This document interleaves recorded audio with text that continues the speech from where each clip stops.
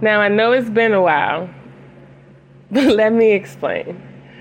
This is your girl, Max B, and this is Something to Listen to podcast, the podcast where we're healing and walking in our truth. I'm back with another episode, and I just want to say thank you for those who have been pushing me to come back from this lengthy hiatus that I've been on. So I'm just going to jump right into this. It all started in the summer. You know, I was happy. I was in a good place. I felt like I was on the up and up. You know, then I started sleeping around with my ex again because I felt like I could handle it. Like, I'm in a good place. I'm just living my best life. I'm not really worried about anything or having any attachments. Little did I know that was the beginning of a little story called The Journey to My Baby. You know, I started a new job. I was teaching at a new school. Everything was fine. New place, new car, everything. A couple of months go by. By this time, me and my ex, we just started, you know, he goes his way, I goes my way. He started being in a new relationship. He appeared to be very happy. I was in my own zone. And one day I'm at work and I got a little sick. I got sick, went to the doctor, and I'm thinking it's because I had to start some new medication. And that wasn't what it was. The doctor told me that I was pregnant. When I tell you I was in denial so much in that office, I kept telling her, like, it's no way. It can't be. It's not that serious. Like, when are you doing the blood test? When did the blood test come back? Because we just did the urine sample. And she's like, look. And she made me pee again. And she checked the sample again. She was like, no, you're definitely pregnant. So, right off the bat, I'm crying. Tears. Hysterical tears, emotional tears, snot, Viola Davis snot and all. Like, definitely, I could have gave Viola Davis a run for her money. Dead ass. I think back about it now, and it's like, they weren't happy tears or sad tears. They were just emotional, like an emotional wash. I felt like this wave of a storm was pouring out of me because I was so confused. Now I know you get pregnant because you're having sex with someone, but by this time, again, me and my ex weren't talking. We haven't slept together in about a month or about, let's say, a month and a half before that, or it's going on almost 2 months. So I knew it was his child. It's just the fact that the circumstance changed between us where we weren't even speaking. And I was scared, you know. The first thing about it is that, like, I'm going to be doing this alone. Or, like, I can't kill my child. Like, damn, like, what situation are you in? Fast forward. A week later, the blood test came back, confirmed I was pregnant. And then, here's the bigger shocker. I was already turning 3 months. I was turning 3 months when it was confirmed that I am pregnant. And it made it even worse emotionally because I definitely couldn't have made that decision to terminate my pregnancy because my child already had a heartbeat. And when I heard my child's heartbeat, my life changed. And I'll be honest, I got depressed. I emotionally shut down and withdrew myself from everyone around me. Family, friends, and everyone. My dog, And then things started getting worse for me. I was so sick because I started getting really sick, and I was dropping weight. I became so fragile that you can see like my bones and my rib cage, and I wasn't holding on any weight. And for a while, we thought it was somehow related to depression and something was going on, but found out what was going on is that I was diagnosed with hyperthyroidism. And it was preventing me from holding weight and helping my baby stick weight to him, which added what? More stress, more emotional turmoil. You gotta excuse me for giggling because laughing now is the only thing I can do instead of crying, because I did enough crying. I shedded enough tears for months. So, finding out I was pregnant, finding out that I had hypothyroidism, being put on bed rest, and still haven't spoken to my child's father was such a whirlwind for me. And yet, does not tell my family because I was afraid of their judgment. I wasn't prepared for their opinions, and I was embarrassed. I felt ashamed because here I was on this healing journey, and I put myself in a situation that made my life a little harder. And here I was bringing a child into a situation I felt like that was chaotic. So we're going to speed it up a little bit. So about a month go by, and I finally decide, let's tell my child's father because I'm ready to tell him now. And the reason I didn't tell him right off the bat is because I had so many things going on with me. And I was afraid and cautious because I didn't know what his response may be, being that he was already in a full-blown relationship with some other person.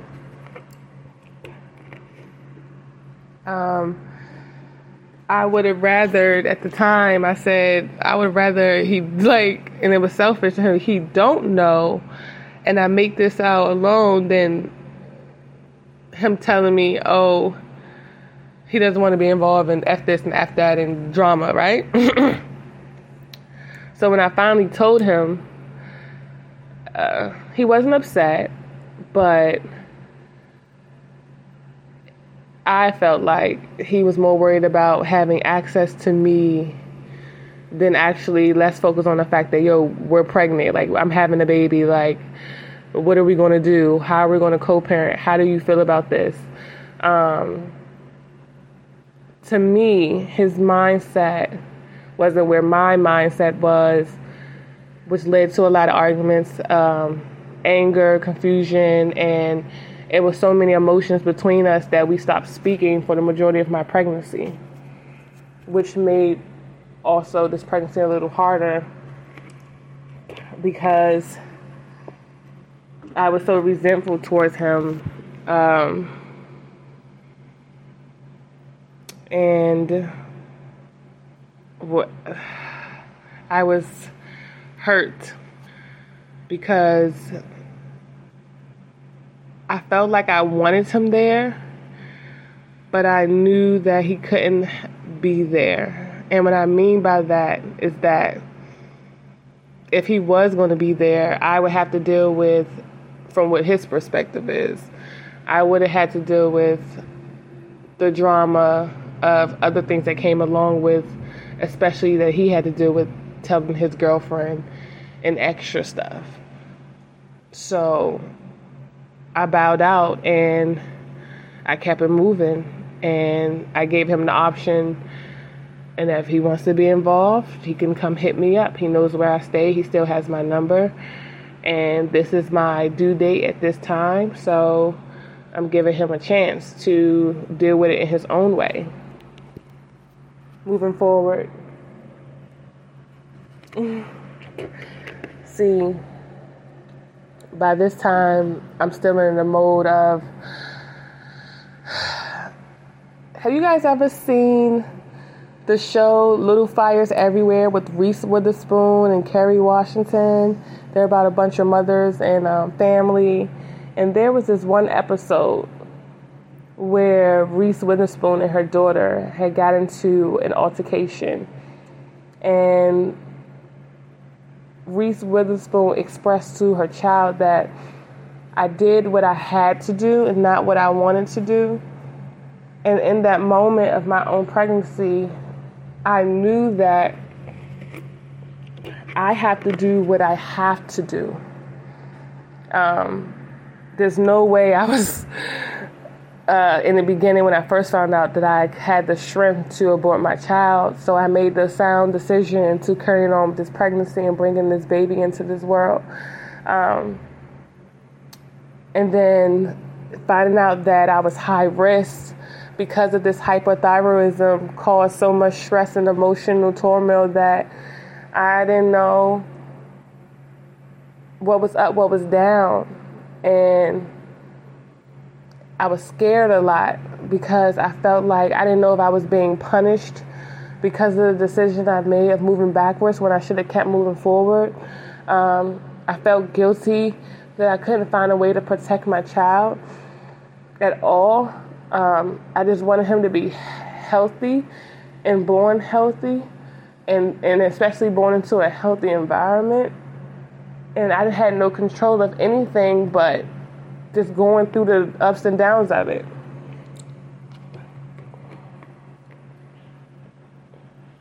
When I started to finally tell my family and friends, I can say that they were very supportive. And I love my friends so much because these people, my friends, they have been like the backbone to everything for me. My sister, my mom, the fear of me feeling like everyone's going to judge me or think this and think that. And it's like, even if they did behind my back, they've never shown it to my face. My friends calls me every day, all day. They're every step of the way. They were there and still are here, I'm 8 weeks out from giving birth. And the only fear I have right now is how good of a mom do I need to be? Like, what type of mom and how I'm going to make sure my child is protected from the world and making sure I provide for this child and he's healthy and he's happy and, and he's surrounded by love, But without the people in my corner, I don't think that I would have made it this far because it wasn't until February that the cloud of depression lifted. And it's sad to say because it took the passing of my aunt. My dad's sister passed away in January, last week of January, the second to the last week of January. And it wasn't until the day of her funeral that I realized that I really have something more to live for. Because still, even then, I was hiding my pregnancy. And I was so sad because I told my aunt, the one that passed away, and she was one of the first people I told, and she was so happy for me. And at her funeral, I was so disappointed because the first person who was happy for me would never get the chance to meet my child. But looking at her in that casket, all I could think about is that last moment I had with her, me telling her that I'm pregnant, and hers just brightening my day and telling me so many positive things, And I'm sorry, you guys, but just give me a couple seconds.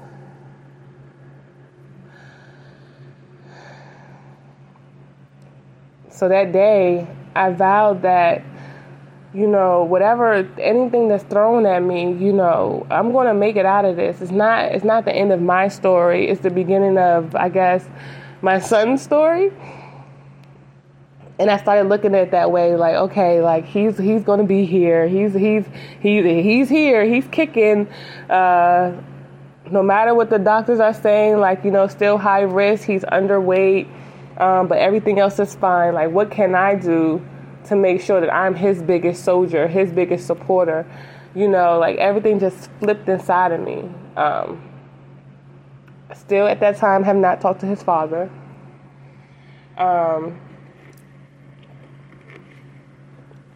Until recently, maybe about a month ago, we started communicating again. And he wanted to be involved. But I was so already on guard because of how my whole pregnancy was going that I couldn't allow him in completely because I had this wall up. I had this guard of, I'm not going to let you hurt me. I'm not going to let you hurt him.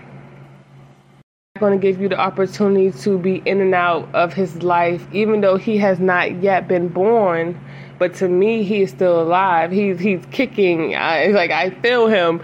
I'm as a mother, we carrying these child. We already have this attachment, this bond, this sacredness with our child already, from just carrying them, that I became,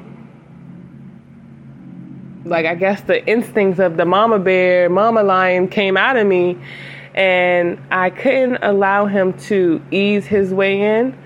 I was very forthcoming, like, either you're going to be involved and I need you to come to doctor's appointments.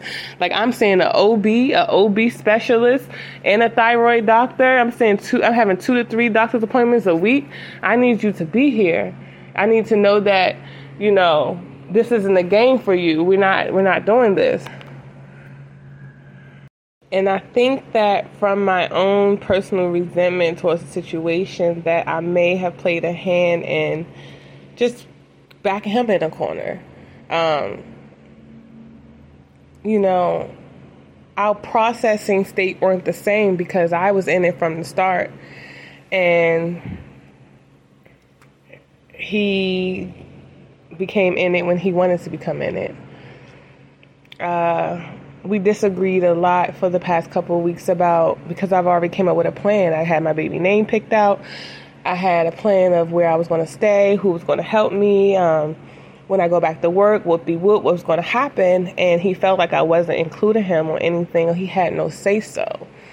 And I expressed to him, like, well, I've been going through this for so long by myself. I don't even think of you and your family or anyone because regardless of what you do, I have to still be a parent.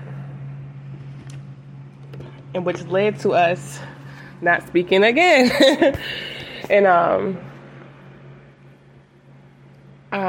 8 weeks out, and it looks like, I don't know if we will be speaking by the time my son is born. And I will never keep him out of my son's life. I will never play that role of blocking a relationship of a parent and a child. I just think that for me, I'm just in a place where I had to overcome so much mentally and emotionally that I don't have time to think about anything other than, like, the well-being of my child mentally and physically. And that's what has been going on with me for this past almost half year and months, that I've been dealing with the emotional battle of becoming a parent and going through my pregnancy mostly alone, besides the help of my very close friends who were there emotionally to support me. And I couldn't come on this podcast and talk to you guys because I felt like, who am I to sit here and say anything to these people when I'm going through this? How can I encourage people when I'm not even encourage myself? How can I sit here and tell someone to love themselves where I'm feeling so empty right now? And I felt so bad that it took me so long to actually feel like I loved my son. It's not that I regretted being this situation. I was angry at myself because I put myself in a situation like this. I mean, I didn't have any control over the hypothyroidism, but I did have a decision and choice of making in my behavior, and I take accountability in the fact that I was on a good path, and because of my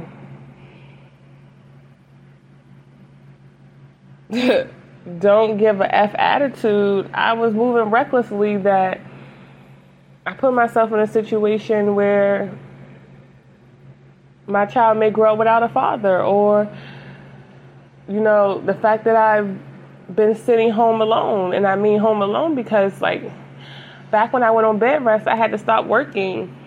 Then next thing you know, my car broke down, and I'm sitting in this apartment with my dog, and I'm struggling physically, emotionally,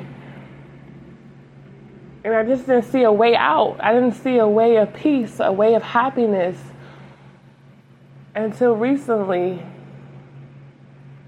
And I mean recently.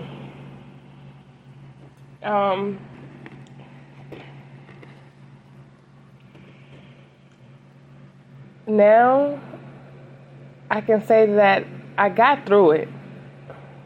I got through the beginning stage of it, because we know the hard part starts once the child is here. But I can say that, like, I overcame the battle of depression, and I don't know what to call it, but I got through it. And I love my son so much, and I cannot wait to hold him and kiss his little cheeks. And also thank my brothers. I love my brothers so much. They have been very supportive. My eldest brother showed up for me like I'm his baby mama. And I love you, Sean. I love you so much, and I appreciate you so much. My cousin Keisha, that's my A1 day one, you hear me? Once I realized that I have more than enough, it made things easier, and I couldn't see that for a while because I kept thinking, like, how this and how that. But now I'm thinking, oh my gosh, I'm ready to do this. What do I need to do this? How do I prepare to do that? Because my son didn't ask to be here, so he doesn't owe me anything. I owe him everything.